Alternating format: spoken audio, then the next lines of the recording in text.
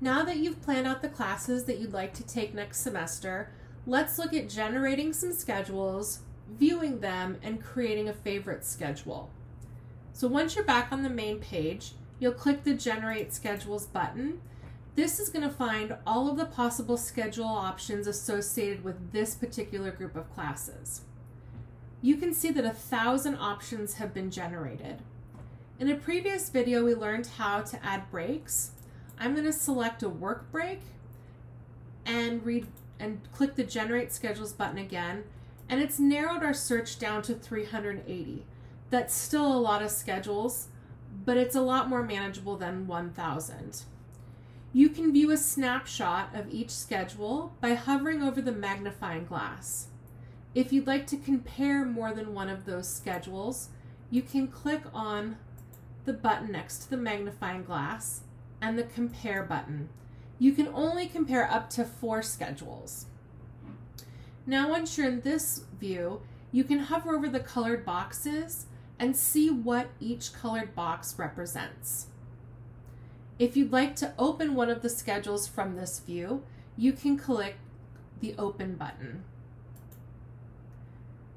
When we're in the view, where we're viewing the schedule, you'll see the list of classes, and chemistry is listed 3 times.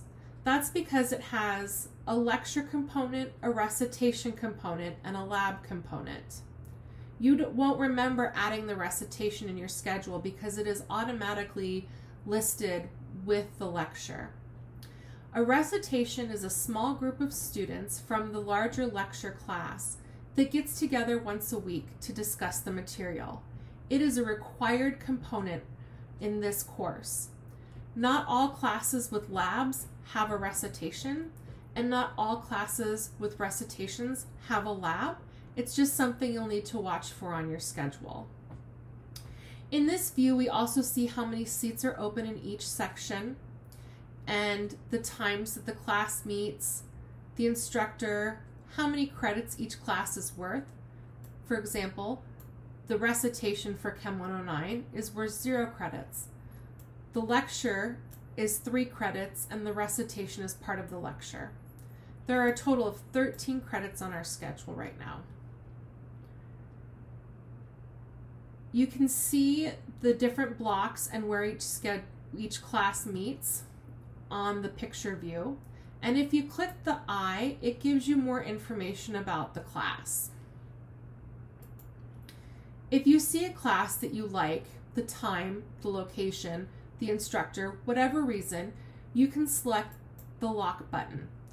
This means that we've narrowed our results from 380 to 82 because now the generator is only looking at schedules with this section of English 150. If we want to move through the schedules without going back to the main page, we can use the arrow buttons at the top and see the different schedule options. We can also use the shuffle function, so it'll take us from 41 to a completely different number. It won't go to 42. See, it's gone to 80. You can look at that schedule. Now, I really like the way this schedule looks, so I'm going to make it a favorite.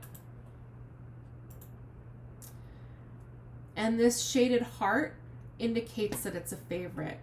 When I go back, if I want to find my favorite schedule and I don't remember which number it was, I could go to the Favorite tab and go right to that schedule I liked. And you can create multiple favorites. You can delete favorites.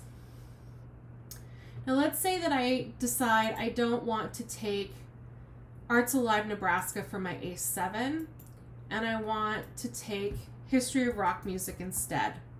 I've gone back into Add Courses and I'm selecting 287. I can, at this point, remove Arts Alive Nebraska as an option in my courses, or I can leave it and have both of them.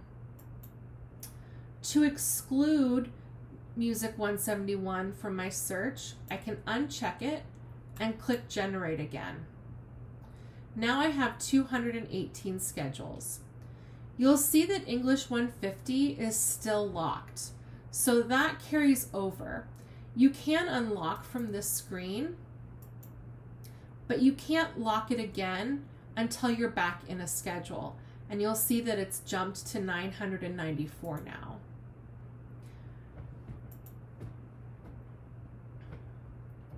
So if we look at this, you'll see that instead of music 171, we now have music 287 listed in this schedule.